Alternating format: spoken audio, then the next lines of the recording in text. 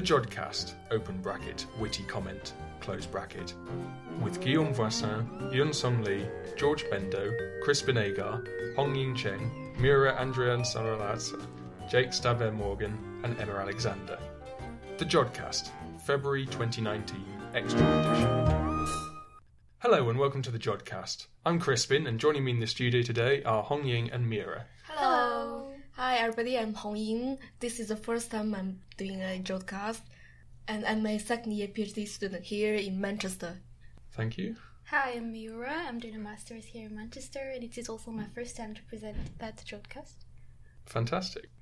In the show this time, we answer your astronomical questions in our regular Ask an Astronomer segment, and we interview Leon Koopmans about epoch of reionization studies with the 21 centimetre line and gravitational lensing. But first, before all that, Jake Stappers Morgan talks to Ben Stappers in this month's JodBite.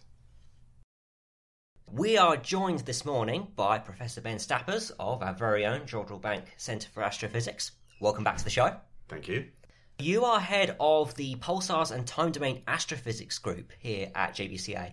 For the benefit of our listeners, could you explain a little bit about what that entails, what areas of physics that covers? Sure. We formerly were the Pulsar group, but we realized that there's a lot of really very interesting science that is related to the techniques of pulsars.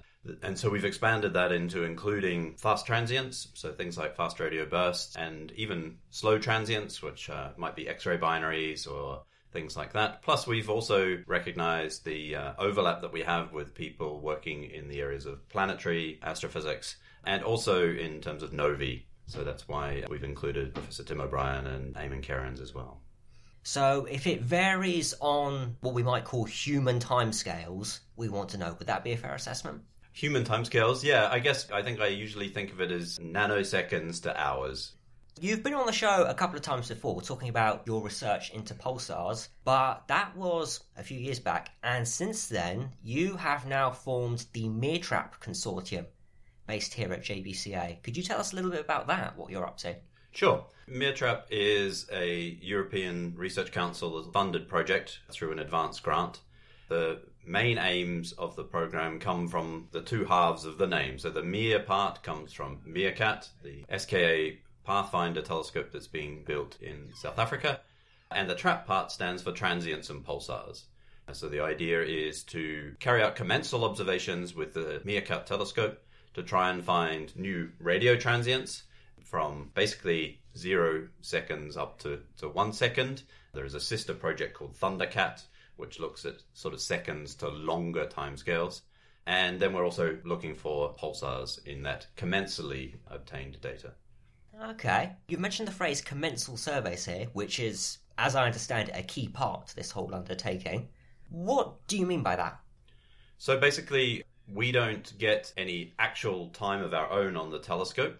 What we rely on is the kindness of the people operating the so-called large survey proposals, or large survey projects, I should say. Those people will get given time on the telescope, and the idea is that we simply piggyback on those observations. So they have kindly said we can look at all the things that vary rapidly in the data that they are acquiring. By doing that, we optimize the science return from any given hour spent observing the sky. Okay, well that sounds like an effective approach. Yeah, we think so. You know, it relies on us providing all of our own instrumentation, all of our own software, but we work very closely, the MeerKAT team, to interact and make sure that our systems are able to talk to their systems. So you are having to develop your own systems in-house to be able to do the science that you want? Yeah, that's right. So we, in July last year, delivered a very large supercomputer to the location of the MeerKAT telescope in the Karoo in South Africa. It's in a very nice building that they have there, one of the best server rooms I've ever been in, actually. And that supercomputer, it consists of a large number of compute nodes, graphical processor units, and that will process the data in real time. So that's part of the crucial aspect of this is the data rates, because we're spending maybe of the order of, in total, something like 20,000 hours on Sky over the next few years. There's no way we can keep all that data, so we have to process it in real time. And to do that, we need a very large computer. So it's a question of storage more than anything. Yeah, it's just not feasible for us to store the raw data. So one thing we've not talked about yet is MeerLicht, which is another telescope that is working with MeerKAT. Why does an array of radio telescopes need a small optical telescope to help it out? Yeah, that's a very good question. What the aim of the MeerLicht-MeerKAT combination is that if you're looking for transient sources, and either through the MeerTRAP project or our sister projects, as I mentioned, ThunderCat I already mentioned, but there's another one called TRAPM, which, as you can imagine, stands for transients and pulsars with MeerKAT. Those projects are all looking for things that vary. So we're trying to find either new variable stars or new transients or one-off events, something that might explode or accrete or something like that.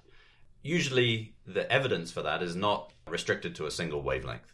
So if you see something interesting in the radio, there's a strong chance that there's something interesting happening at other wavelengths. And so one way to see that is to have an optical telescope that's slaved to the radio telescope. So wherever MeerKAT will be pointing at nighttime, MeerLicht will be pointing at the same piece of sky.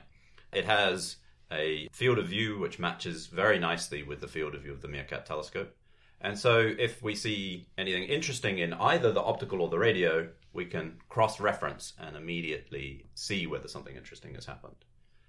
So one of the really interesting things from the MeerTRAP point of view is we're interested in the fast radio bursts. These very short duration events, and they are highly dispersed. So what that means is that as they pass through the interstellar medium, and perhaps even the intergalactic medium, they are delayed so that the lower frequencies arrive later than the higher frequencies.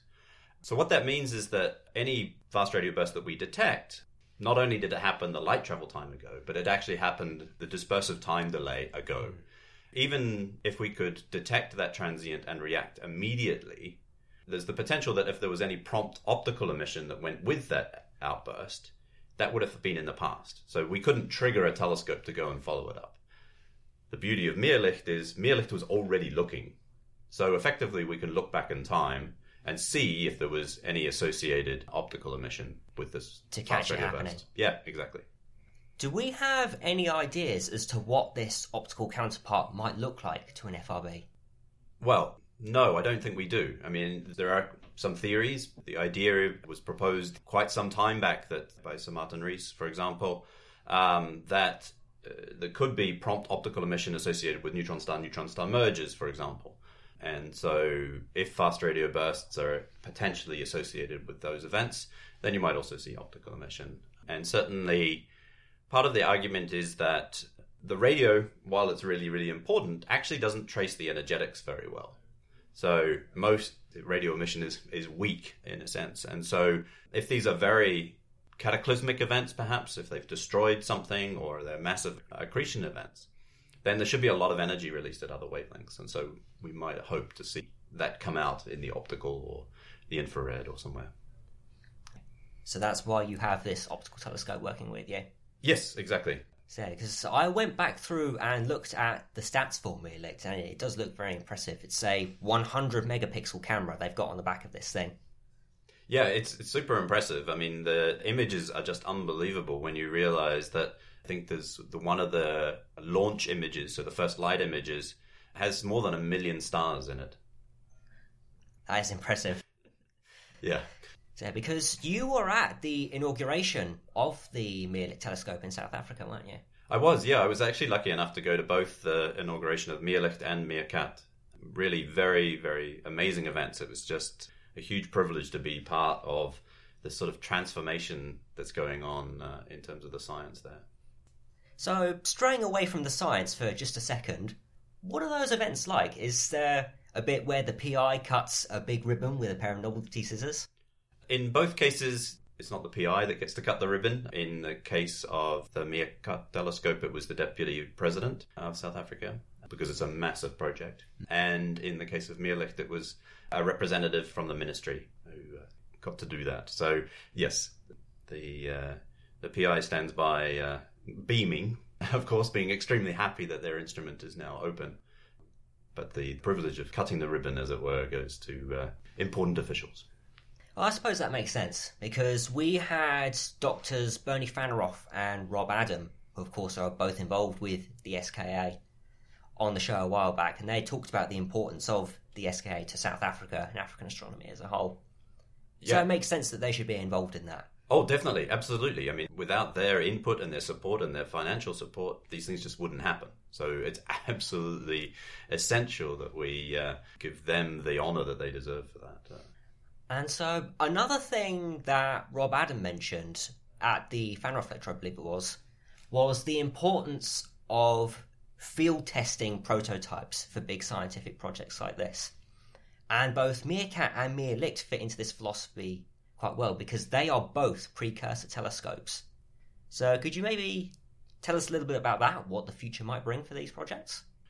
I can try, certainly. I 100% support what you mentioned that Rob Adams said. In fact, MeerKAT itself is, I think, now the third in their line of prototypes. They had a single dish as a demonstrator first, then they built Cat 7, and then they went from Cat 7 to MeerKAT.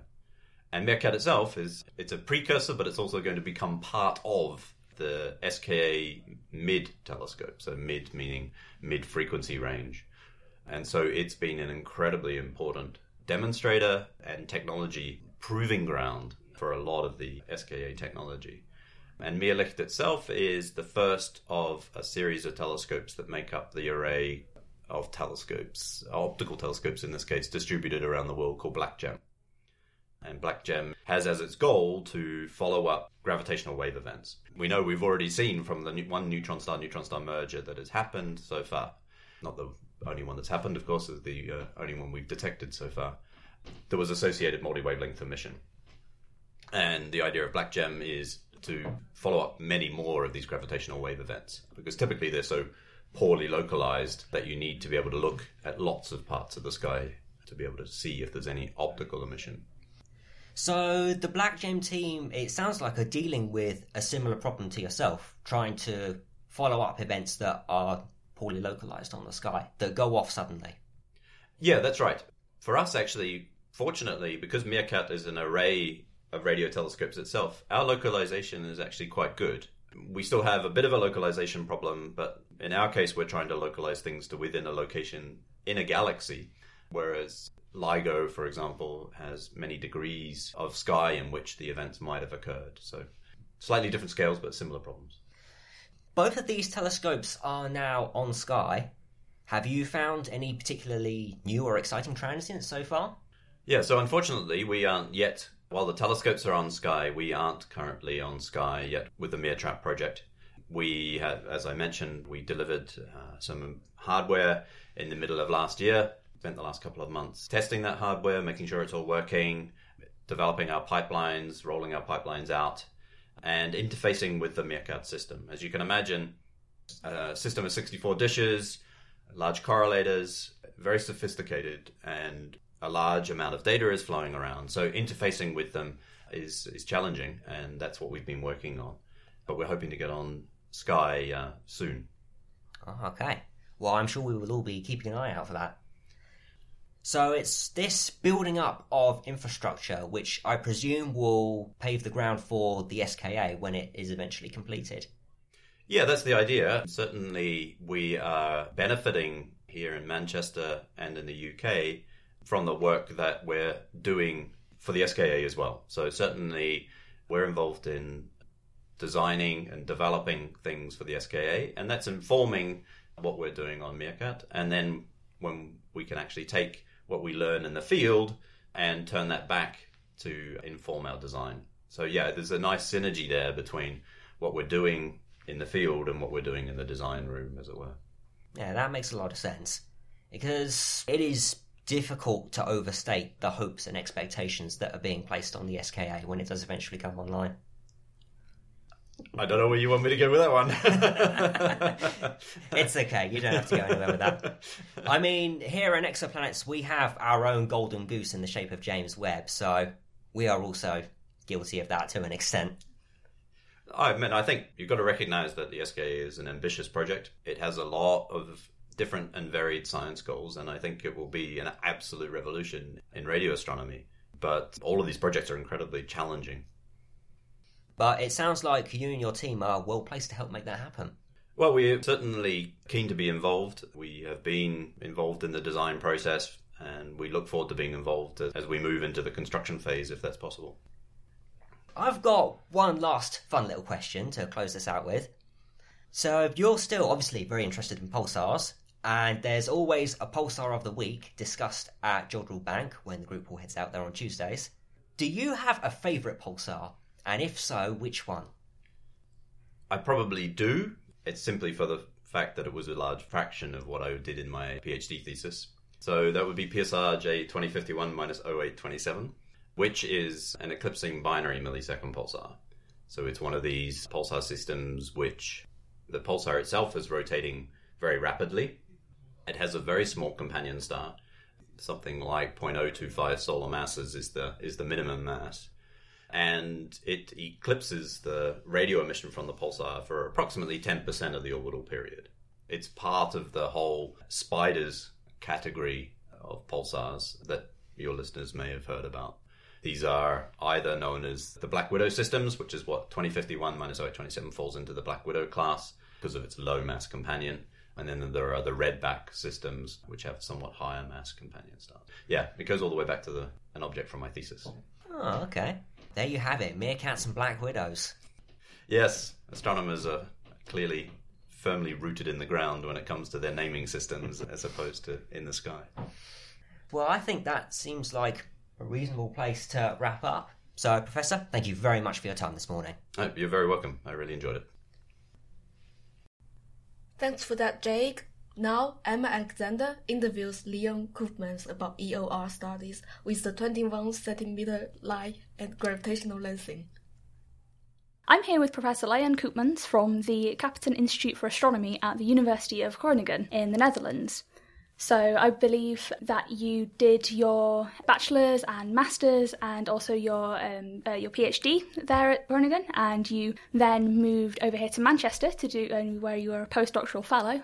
You've also had postdoctoral positions at Caltech and Baltimore in the US, and now you're back at the University of Groningen as a professor. So thank you very much for joining us here today on the Jodcast. You're welcome. So first of all, yesterday here in Manchester, you gave a brilliant colloquium about the 21 centimetre hydrogen line and its application in the study of the cosmic dawn and epoch of reionisation. Could you please describe what the 21 centimetre line is for our listeners and how you use it in your research? So the 21 centimetre line is a very rare line that is emitted by neutral hydrogen. So it's a very weak line, but neutral hydrogen in the early universe is everywhere. So even despite it being very weak, it's basically everywhere. So it can add up together to quite a strong line, but despite that, it's still very, very difficult to find. But if we can find it, right, we can actually study the early universe in great detail. So that's sort of the thing that we're after. But the 21 centimeter line is basically, as the name says, right, a line that's emitted at 21 centimeter. But of course, when we observe it today, it's actually right stretched up, let's say, because the universe is expanding to several meters in wavelength. But we always call it the 21 centimeter line. So what kind of telescopes do you use to observe this 21 centimetre line? So we're talking in the radio regime, and so when you stretch the 21 centimetre line out more, then you go to an even lower frequency. So what kind of instruments are you using to observe this line? So you say correctly that we use radio telescopes. But radio telescopes come in many different forms. Everywhere on the Earth there are radio telescopes. Some of them are dishes. But these days we're using what we call aperture arrays. So they are sort of flattened out dishes that receive, let's say, the radiation from the universe. It's 21 centimeter radiation. And they are actually electronically stored and then combined in a computer. So what in the past was being done by dish, by combining, let's say, just mechanically the signal in what was called the front end. Nowadays, this can all be done electronically. So that makes a telescope much more flexible than a traditional dish telescope. And we need that flexibility to actually find this signal. So one example is, for example, the LOFAR, the low frequency array in the Netherlands, but it's actually spread around Europe, and even the UK has one of the LOFAR stations. We're using that, for example, in our own research. But there are also other sort of types of radio telescopes that are being used around the globe. So when you're looking for this 21 centimetre line, what aspects of it are you looking out for with these radio telescopes? And what kind of science can you get out of studying this line? So we're actually looking both spatially. So we look at how this, at least that's the aim ultimately, to look how this gas is distributed in the early universe. But we can also, because it is a line, we can tune these radio telescopes at different frequencies. So we can actually look back in time and therefore also in distance. So we can actually build up a three-dimensional view of how this gas is distributed. Now, this gas largely follows what we call dark matter initially, right? So it is more or less distributed like that. But when the first stars come and the first galaxies form and maybe the first black holes, then the properties of the gas and how it emits this 21 centimeter line changes.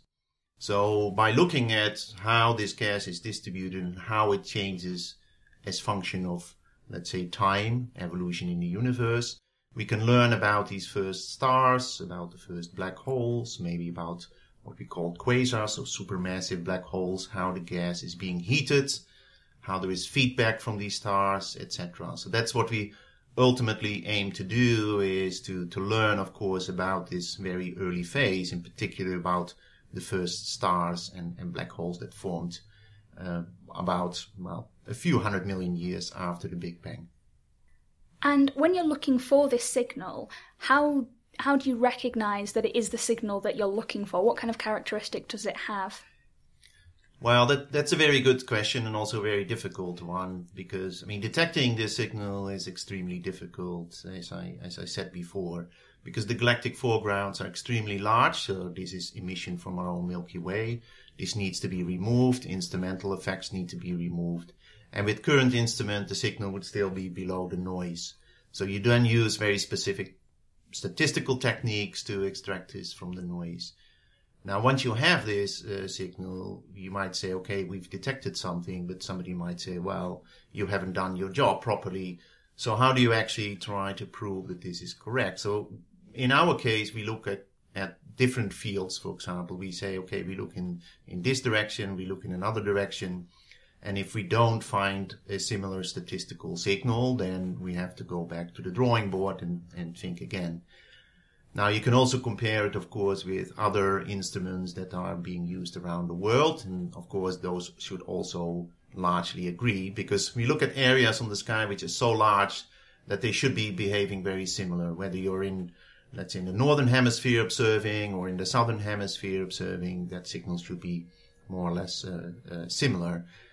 Now, this is one way of doing it. The other way of doing it is with techniques which are called cross-correlations. You could, for example, say, I have a 21 centimeter signal, but, for example, where there are emitting sources, the 21 centimeter, the neutral hydrogen is slowly disappearing. So by what we call cross-correlating observations of these radiating sources with that signal, you should be able to measure that there is some sort of correlation or sometimes anti-correlation between these two signals, which have been obtained with completely different techniques. And so there are various ways of validating that you actually made a discovery, but it's a very valid question indeed. So you mentioned that there are lots of different experiments in different places that are doing these kind of studies. You mentioned LOFAR here in Europe. Can you give any other examples around the world of these kind of experiments? And, are they similar to each other? Are there any differences between them?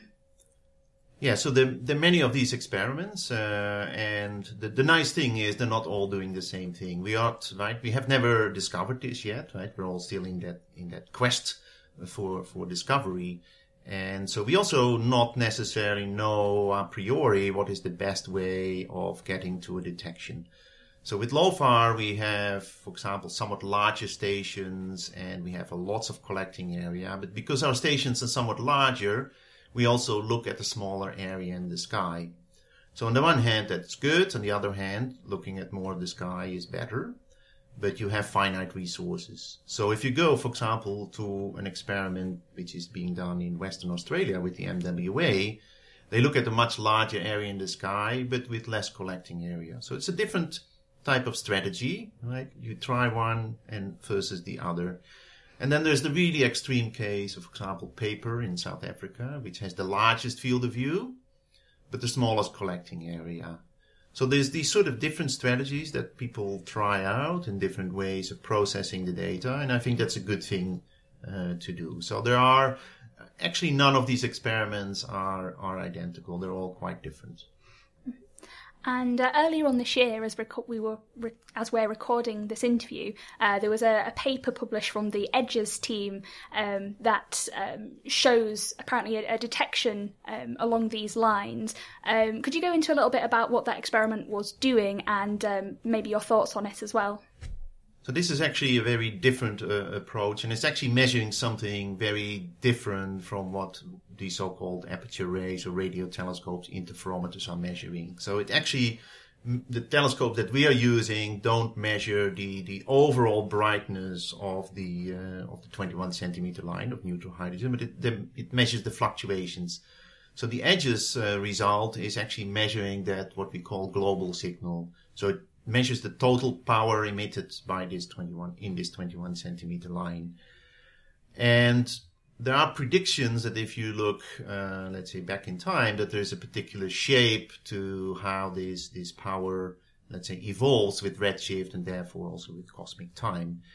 And so EDGES has been designing and carrying out their own experiment also for almost a decade. And recently it claimed a detection of this signal. Now this signal is so-called absorption of the cosmic microwave background in the 21 centimeter line. Now the amazing thing or the surprising thing there was that this absorption feature is much, much stronger than any theoretical model has predicted. Actually, it's so strong that you need some sort of more exotic physics or explanations to explain this result, which has led to a lot of course, very interesting theoretical papers. But there also may be still some issues, right, with whether this signal is real, whether we can believe it. And there are parallel, I know, for example, of one experiment currently going on as we speak, that tries to confirm or refute this particular detection. But if it's true, it would be extremely spectacular, of course. And so we've got the square kilometre array, hopefully will be coming online within the next few years. It's obviously currently in development. What will it do for these kind of studies in the future?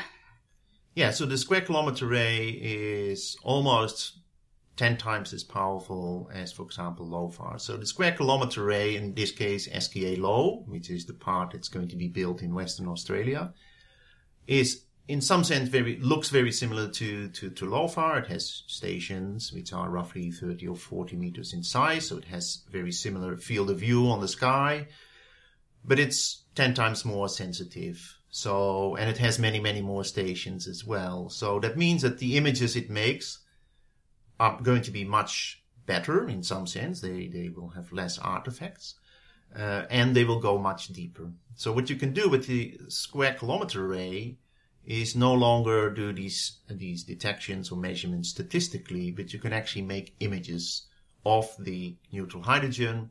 And then in the later phases, this neutral hydrogen, as I mentioned, is being reionized, so you will start seeing bubbles. And it becomes like a Swiss cheese. You have bubbles in there that grow slowly over time and eats the entire cheese. So with the SKA, you can actually image those bubbles and see that happening as you go along in time. So I think that will be the most spectacular part of the SKA. Now, of course, we can never predict, right? We have never detected it, so we don't know what we're going to discover, what SKA will discover. But I think the real transformational thing of the SKA is that we can start making those images, whereas until then we'll have to do with statistical measurements. And what kind of things would you like to see in this field over the next few years? What are you going to be involved with yourself personally? Now, first of all, the first thing I would like is detection. A believable detection. Maybe EDGES has done it but in the global signal, but of course with these interferometers I would like to see a detection also of the fluctuations. That would be the first thing. I would be happy, right? And then of course the next thing would be quantifying this signal in greater detail. As I mentioned, how is it distributed spatially? How does it evolve over cosmic time? Now that would be fantastic. This is of course what we've been trying to do with LOFAR over the last many years. But there are many other exciting things on the horizon besides SKA. There are, for example, new experiments being set up. One of them is called NanoFAR in France, which is a very, very large collecting area system, but it focuses on the somewhat lower frequency. So it is actually much more sensitive than LOFAR at the low frequencies, but it really focuses on that. And then you can go to the so-called cosmic dawn era, and it will be sensitive enough to do this. Now, there are more sort of other interesting things by going into space, right?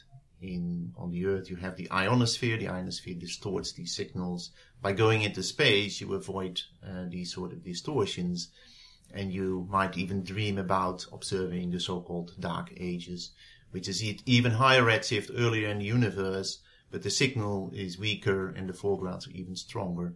So you need a very, very sensitive experiment in space, not being distorted by the ionosphere. So my ultimate dream is, if you say, right, if you would give me a bag of money and build something, I would probably build an array somewhere in space, far away from the Earth or on the backside of the Moon or in orbit around the Moon to do these types of experiments.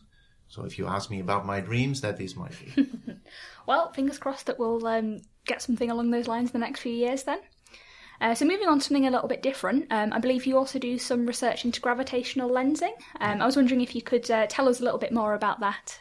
What exactly gravitational lensing is for our listeners that aren't familiar with it, and what kind of work that you do in this field.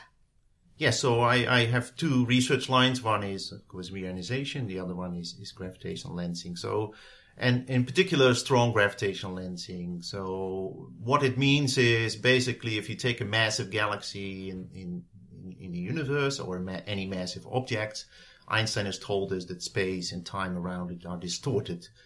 So just like, right, my glasses, right, try to correct distortions in my eyes, right, a massive object causes a distortion of something that is behind it. Now, if the distortion is strong enough, you might be able to see that object twice or 4 times, and then it's called strong lensing. So in particular, I study these kind of strong lenses on galaxy scales, trying to use these multiply imaged background sources to make statements about what matter there is in these galaxies, in particular dark matter. Right, we know that galaxies, from other things like rotation curves and galaxy dynamics, that much of the mass in a galaxy is dark matter, like in the entire universe. But we don't know exactly how it's distributed, how much is there in galaxies, and even more interesting, how it is structured on very small scales. For example, there are theories that predict very dark halos in the halos all around massive galaxies like our own Milky Way, but they're purely dark. There's no gas in them, and hence how do we see them? Right? The only way actually of seeing them is via gravity, and in particular via gravitational lensing. So a large part of my research is to use gravitational lensing to say something about the dark matter in these galaxies, on larger but also on smaller and smaller scales. And what kind of telescopes are you using to observe these gravitational lenses? Is it still radio telescopes, or do you look in other wavelengths? So historically, when I did my PhD, I used radio telescopes because in those days finding lenses was the easiest with radio telescopes. And I still use radio telescopes, or maybe I should be more precise, my students use them these days, but mostly for follow-up. But most of the lenses actually nowadays are found in optical and infrared surveys. That is just because the nature of the surveys in these last 20 years has changed. I think, again, coming back to the square kilometer array, I think it will turn back to radio lenses.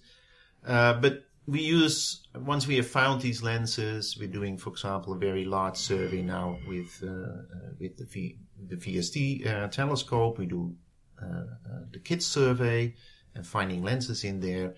Then in general, we try to use any telescope we can get our hands on to do follow-up. So this could be ALMA, this could be the Hubble Space Telescope. Anything that gives us high resolution is good enough for us.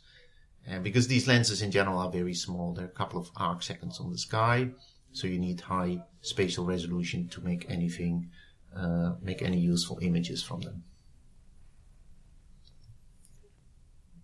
So what kind of things do you hope that gravitational lenses will tell us about dark matter? Because it's still something that we don't actually know that much about, right? That's true. So dark matter is something we call dark matter because, I mean, as the word says, it's dark. We can't see it. It doesn't emit anything. The reason why we actually know about it is because of gravity. So it has gravity, its mass. It behaves like other mass in terms of its gravitational field. But what it is, whether it's a particle or maybe something we still don't know about, that's a completely open question. So, but there are sort of theories which we call cold dark matter theories, which work extremely well. It's a sort of empirical theory. You say there is a particle out there, it's non-relativistic. Let's see what happens in the universe if we assume that and we let it evolve in our computer simulations. Now then we can explain what we see on large scales in the universe quite accurately. It works extremely well, but it starts to sort of falter and go wrong on smaller and smaller scales. Now you can argue this might be because, right, you have gas and baryons and stars, and that's all complex, and so we can't disentangle these effects. Now there is one very nice prediction of the so-called cold dark matter theory, and that is that it, as I mentioned before, forms these sort of very small clumps on smaller and smaller scales. Now this is very hard to get rid of in those theories. This is a very, very clean prediction where lensing can make a very unique statement. If we see those things, cold dark matter is there. If we don't see them, dark matter might still be there, but it's certainly not going to be cold. So one of the questions we're trying to answer is to measure how many of those small substructures there are, for example, in the halos or along the line of sight to these strong lenses, and then simply compare those numbers with the predictions from these cold dark matter models. If we see them, we can say, okay, the theory works, at least to the mass regime where we're measuring things. If we don't see them, we might have to alter our ideas about what dark matter is. Now, there are alternative theories like warm dark matter, fuzzy dark matter, self-interacting dark matter, etc. And they all predict different levels of this substructure. So this is the first goal, is simply go out, try to measure it, and then compare them to the theoretical predictions. So the statement would be about what is the nature of the dark matter. Maybe even more than whether dark matter is there, because there are also, let's say, other observational evidences for dark matter that don't come from gravitational lensing. And moving on from gravitational lensing, is there anything else that you're involved in at all in the astronomical world, or is there anything else that maybe you're not working in yourself, but you're finding interesting in astronomy at the moment?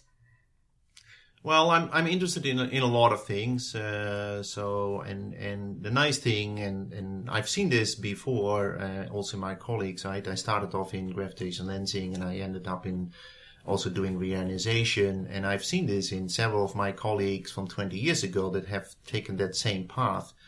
The beauty is that it has many commonalities in the techniques that we're using, in the mathematical framework. So I'm also very interested in those kind of aspects, right? What can you squeeze out of data? For example, we've done a lot of thinking about Bayesian analyses, for example. One thing which I had never even dreamed of becoming knowledgeable about is, for example, the ionosphere. The ionosphere is something that is really bothering us, obviously, in these 21 centimeter experiments, just because we are observing at very low frequencies. So we've written many papers about the ionosphere, and this is certainly something that I became interested in, but never thought I would be interested in. Could you actually go into a little bit more detail about how the ionosphere does affect these low-frequency radio observations? So the ionosphere is, it's like the sort of comparison you might want to draw is that you're on the bottom of the swimming pool, right? And you look up and you see, of course, the waves on the surface of the swimming pool, and you see, right, things dancing around and being distorted. Now that's very, very similar to the ionosphere. As you go to lower frequencies, the ionosphere is not a nice and smooth layer. It's actually waves that travel around, density waves in the electrons, and as an electromagnetic wave moves through that medium, it's actually being distorted. Just like light traveling through that swimming pool is distorted the moment it reaches you at the bottom of the swimming pool. And it's not static in time, it's changing constantly. So if you don't make corrections in your data for the ionosphere, you will see radio sources on the sky dancing around, sometimes being broken up in little pieces. So we need to correct for it. We call it calibration for these kinds of effects. So it's very similar to what the atmosphere is doing, as I said, or a swimming pool. It's that sort of thing. And one final question that I would have is, how has the fields that you've been working in, how have you observed them changing over the time that you've been working in them? You mentioned, I think, you've been working on these things for the past 20 years or so. How have they changed while you've been working in them, and where do you see them going in the future in general? Just, radio astronomy in general, or the particular fields that you've been working in? Well, what I really see happening in the last few years is that the techniques, the mathematical, the computational techniques, the modeling techniques have really been professionalized. So whereas in the past we would take some data, we would make a very simple model and do a fit to it, and we would have a publication. But now computers are so strong that you can do very sophisticated things. And I also see that a lot of the techniques that come from what you these days call data science are coming into our field. We're using these very powerful techniques to model our data at a very advanced level. We're doing it statistically much more sophisticated than we used to. So I really see that expansion within astronomy of very, very sophisticated data analysis and data processing techniques, which 25 years ago, if you go back there, is completely different. So even the same sort of data we're taking now compared to 20 years ago would be modeled in a completely different way. And the statements you can make based on the same data are much more powerful now than they used to be in the past. So I really see that happening in almost, not just in the fields I'm working in, but in every field in astronomy. Sounds really interesting. So I think that's all we've got time for at the moment, but thank you very much for joining us here on the Jodcast. You're welcome. And good luck for your research going into the future. Thanks very much. Thanks for that, Emma. Now we come to the part of the show where we fit in all those overbeats we can fit in anywhere else, the odds and ends. So we've had fun scenes at Jodrell recently. The Doctor Who team have been there. They've been reshooting the final scenes of Tom Baker's final episodes for the DVD release of that series. This is for the end of the DVD. For the final episode of the Logopolis story, which is Tom Baker's last appearance as the Doctor, where he's dangling off the Lovell telescope just before he falls to his regeneration. So in the original series, they actually used a scale model of the Lovell. They weren't able to use the proper telescope.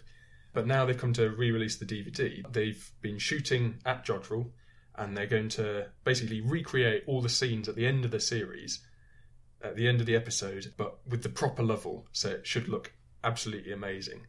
So they've been in there, they've matched up the shots of the Lovell, and they're getting an actor to be Tom Baker, and they're just going to re-release the original story with up-to-date special effects, actually using the real Lovell this time.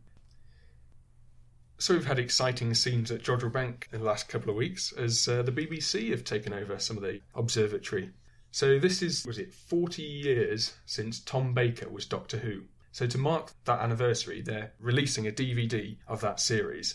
So the Doctor Who fans among us will know that Tom Baker went out with a bang, which saw his Doctor dangling off the Lovell telescope before falling to his, regeneration. Now, the problem with the original series is that they weren't actually able to use the Lovell itself due to astronomy and other stuff happening at the time. Whereas now, they're coming to release the DVD edition. So they're back at Jodrell and they're recreating the original scenes, but with the full-size Lovell. But they're getting an actor to be green screened onto dangling off the Lovell. So basically bringing up to date Tom Baker's send-off.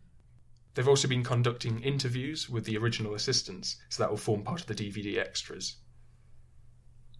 Okay, on 16th of February, our Earth had a guest, which is CG5 asteroid, with a speed of 32 km per hour.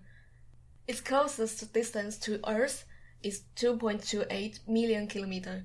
Oh, that seems like a very far distance. Yes, but in astrophysics, when we use kilometers, that means it's very close, because we normally use AUs or parsecs. So we can call it a near-Earth object. And it has a size of 11 meters to 24 meters. And what is interesting is it came only one day after the anniversary of the 2013 Chelyabinsk meteor. And it has a similar size to Chelyabinsk, which is 20 meters. Thanks for that, Hong-Ying. One of the biggest news that we saw on the web this month is the death of the Opportunity rover. Opportunity is a Mars rover. Opportunity was launched in the summer of 2003 and it landed on Mars in January 2004. It had a planned lifetime of over 90 days, but actually it lasted nearly 14 years when it lost contact. Oh, so what's happened? Actually, there was a dust storm on Mars in May 2018, so it lasted until July 2018, but we lost contact with the rover on the 10th of June 2018. As you know, the Opportunity takes its energy from sunlight, so as it was shielded from sunlight by the dust, it ran out of battery, so it went into hibernation since June 2018. They waited for a few months before calling it officially dead, because there is a period in Mars called the windy season, and the scientists were still expecting for the wind to sweep out the dust from the rover so that it could recharge its batteries and come back to life, but unfortunately this did not happen. So on the NASA website they say that they tried to reach the Mars rover until February 12th, but they did not have contact, so they decided one day after to officially call it dead. Sad times. I think I was doing some reading on this incident, and part of the problem apparently is that the rover's actually heated inside to keep the electronics functioning, because it gets so cold on Mars that it can actually crack and break the solder on the components. So if it's been dead for a long period of time, it could permanently be damaged. Actually, the same thing happened to its older sibling Spirit, which was launched just a few weeks before Opportunity, but it died in 2010 because it failed to reorient its body towards the sun, so it froze to death during the winter. So what is the biggest discovery of Opportunity? The biggest discovery from Opportunity is the discovery of water on Mars.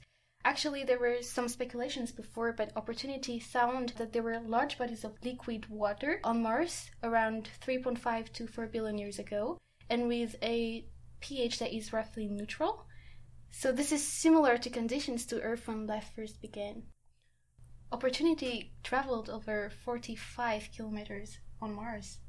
That's an incredible distance. I think that I was looking at a graph, and that's the furthest distance any man-made rover has travelled on any other body, including the lunar buggies in the 1960s and 70s. And that brings us to the end of the odds and ends. So now, having been forced to do this segment under duress at the last moment, here are Young-Sung Lee and Guillaume Voisin with Ask an Astronomer. Piran Mumford I've been south of the equator recently, and I noticed that meteors seem to move more slowly there than when viewed from the UK. In the countryside, I see shooting stars which move incredibly quickly, but down near the equator, I saw falling stars which seemed to move much more slowly as they came down towards the horizon. Why is this? Is it the difference in viewing angle, darker skies, or something else? Yeah, so that's quite a difficult question actually to answer, because many factors may play a role. So I will try to go a little bit through the different factors I could think of, although I'm not a specialist of meteors in general. So meteors are small bodies, usually rocky or metallic in composition, and they become visible as they are very strongly heated during their entering the Earth atmosphere.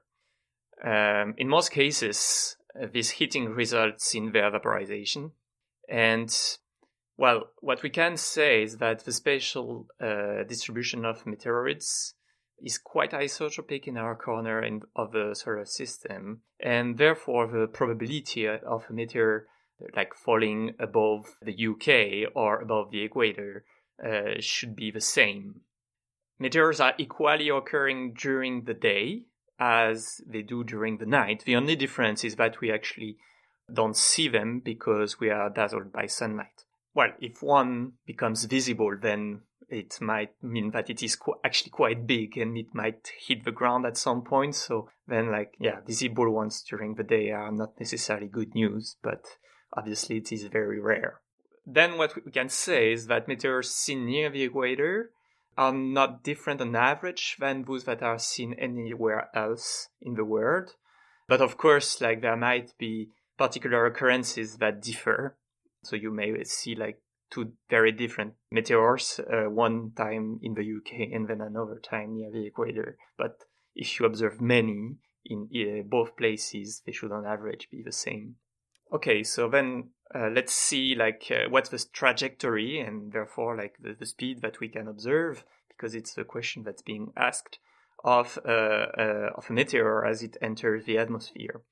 So the meteor is coming from space at a large velocity, tens of kilometers per second typically, and its trajectory in the atmosphere will essentially depend on its initial velocity and impact angle on the atmosphere, but also on its size and composition. Its velocity in particular is at first very little affected by the atmospheric drag, but then suddenly decreases very sharply after a small time that depends on its initial size and velocity, but it can be up to a few seconds where it's almost not affected. So in fact, if you look at the equations for the atmospheric drag, so the force of the resistance of the air on the meteor, you see that the trajectory of the meteor to some extent is very akin to a badminton shuttlecock.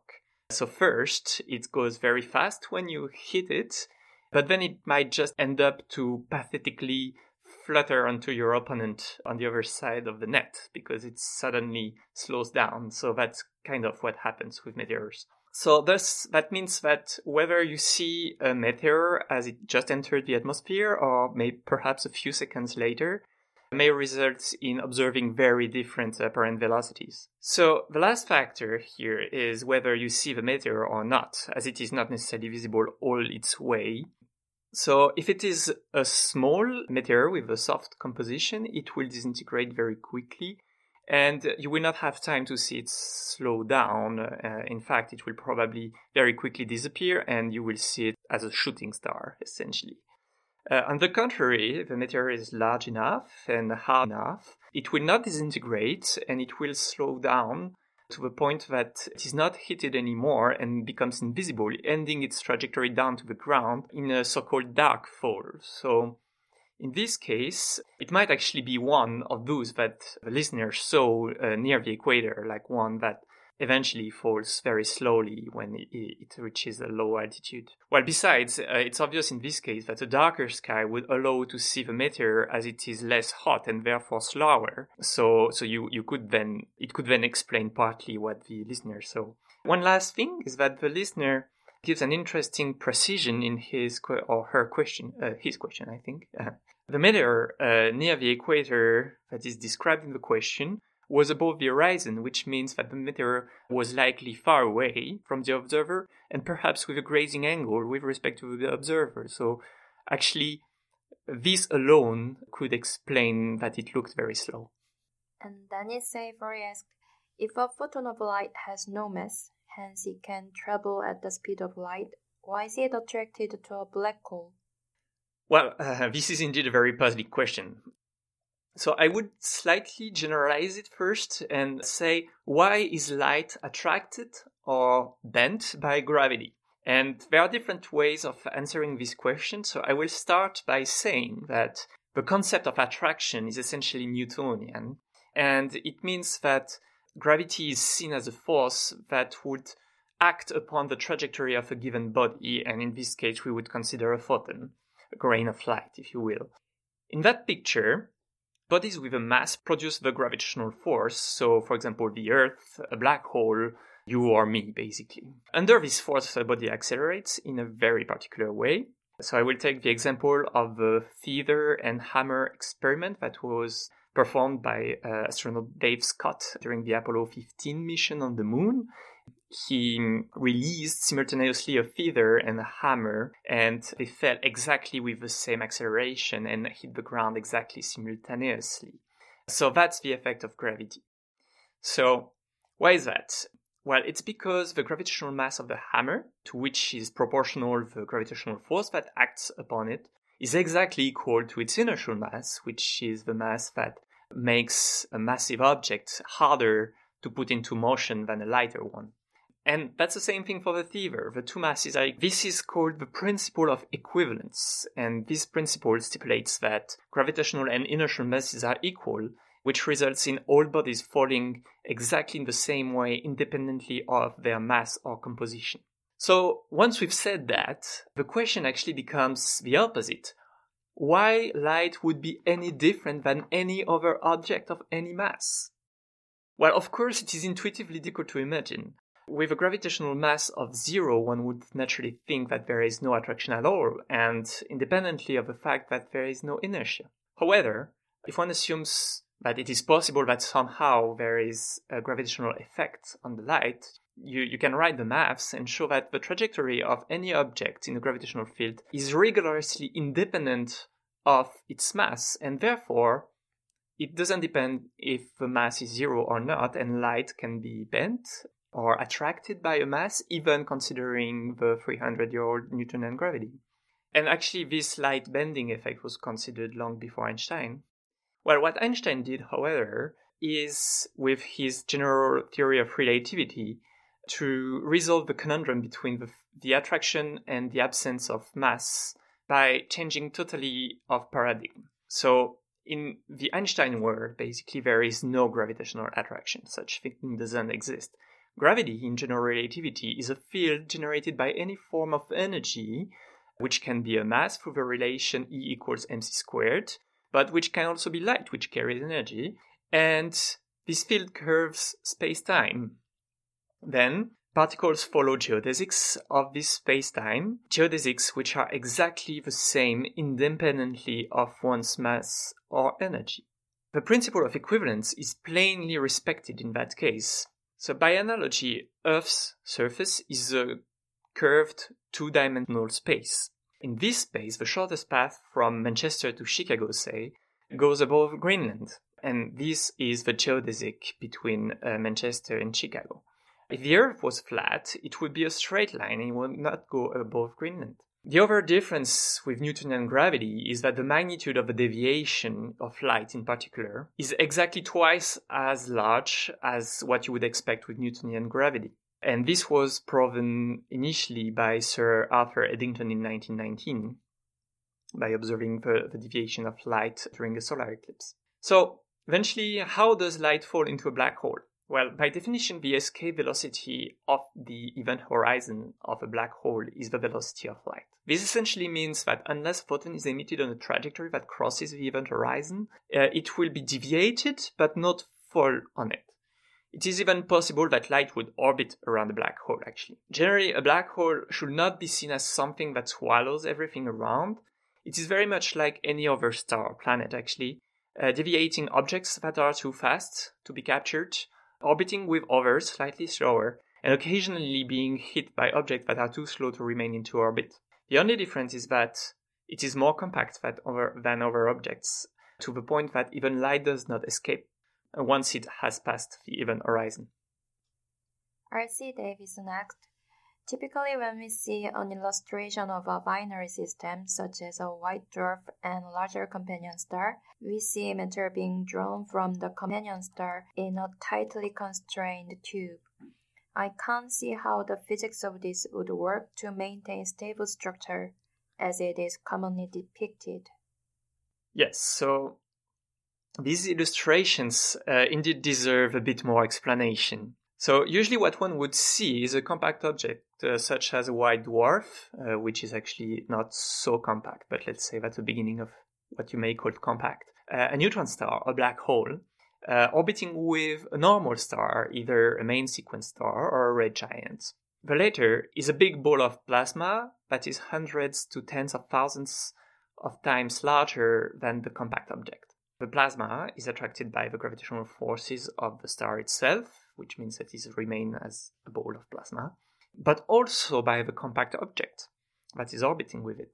This results in tides, very much like ocean tides on Earth, where water is being attracted by the moon, except that it can go to extremes where the attraction of both stars is equally important. So this happens in particular at a point located in between the two stars called the Lagrange L1 point, named after the French astronomer of the 19th century.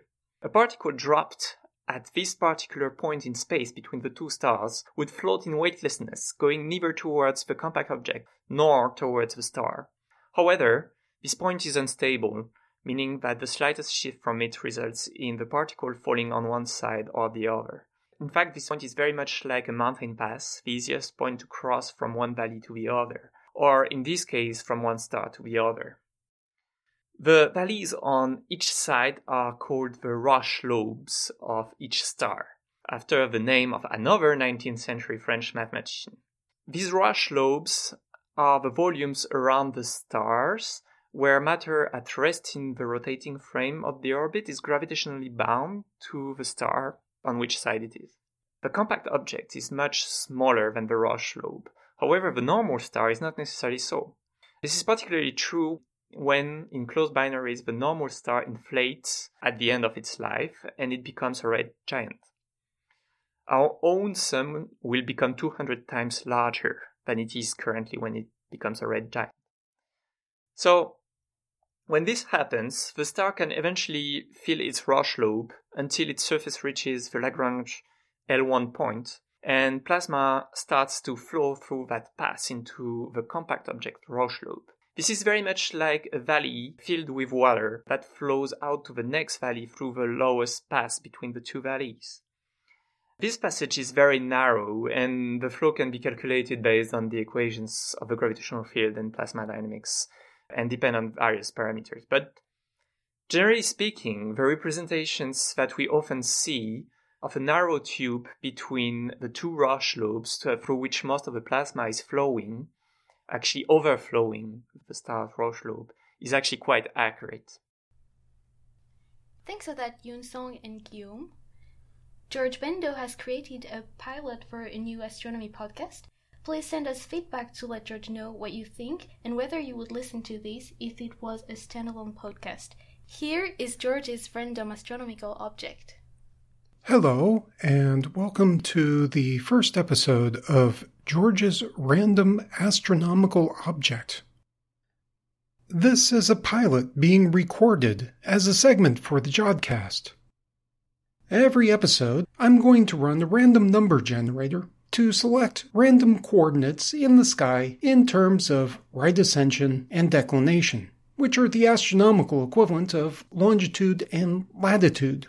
I'll then search for an astronomical object near those coordinates using the Simbad Astronomical Database, and I'll spend a few minutes talking about the objects found there and what makes it scientifically important.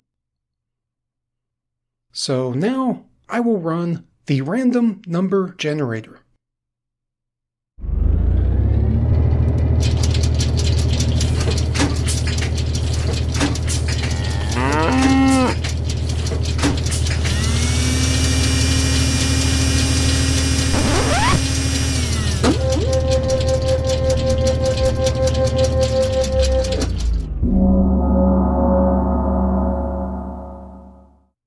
And the random number generator has returned the coordinates of 12 hours, 15 minutes, 5.1 seconds right ascension, and plus 33 degrees, 11 minutes, 50 seconds declination. And this points to the galaxy NGC 4203 in the constellation Ursa Major.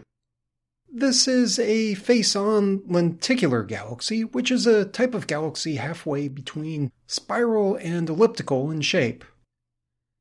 It has a very big sphere of stars that is bisected by a smooth disk of stars, although we see this face-on, and it's hard to see the difference between the bulge and the disk. The galaxy's most notable feature is its low luminosity active galactic nucleus, or AGN. An AGN contains a supermassive black hole that is surrounded by gas in the disk that is slowly falling into the black hole. AGN are typical in lenticular galaxies like NGC 4203, but this galaxy is located at a distance of about 15 megaparsecs, or 45 million light-years, which is relatively nearby in extragalactic terms, and which makes the AGN easier to study. The reason why this is a low-luminosity AGN and not a brighter type of AGN, like a Seyfert, is probably because the rate at which material appears to be falling onto the nucleus is incredibly slow, which is most likely because the galaxy does not contain much gas to begin with. Because the galaxy is so close, it has been relatively easy to measure the mass of the potential supermassive black hole in the center of NGC 4203. The mass estimates lie between about 4 and 10 million times the mass of the Sun, which actually is about average for a typical supermassive black hole. So observations of the AGN in NGC 4203, which seem to be exciting in an ironic way because the AGN is so ordinary, as well as observations of similarly ordinary AGN in other galaxies, are very useful for understanding the relation between supermassive black holes and their host galaxies. One of the most important relations is the one between the mass of the central black holes and the mass of the bulges in the host galaxies. This relation implies that whatever process increases the size of the galaxy's bulges also increases the size of the black holes, and understanding this is very important for understanding how galaxies form and evolve. Aside from the AGN, I can say two other things about the galaxy. First, the galaxy appears to be gravitationally interacting with a nearby dwarf galaxy. The dwarf galaxy looks very strange as a result. Imagine starting with a sphere of stars and then going into Photoshop and using the smudge function on that sphere of stars. That kind of describes what this dwarf galaxy looks like as it's being gravitationally shredded by NGC 4203. Second, this galaxy contains a ring of hydrogen gas that peaks at a radius of about 3 kiloparsecs, or 10,000 light-years, as well as an extended but much thinner disk of gas beyond that ring. The gas in the ring appears to be forming stars at the same efficiency as gas in spiral galaxies. But given that the ring does not contain very much gas to begin with, the rate at which stars are forming is about 1,000 times slower than what is found in a typical spiral galaxy. So that was NGC 4203, and if you would like to know the location on the Earth's surface that corresponds to the location of NGC 4203 as seen in the sky, it's a place about 600 kilometers roughly north of Midway Island in the North Pacific Ocean, which is very popular with great white sharks. Thanks for listening. And now, on the feedback. So we've had a follow-up letter from Philip King, who sent us the solar circuit print. Philip said, "It was great to hear your comment about the solar circuit poster. I'm relieved it arrived safely and that you enjoyed receiving it. Just a little bit of background. Yes, it's my own design. It came about because I needed a project to test a printing method I'd not used before.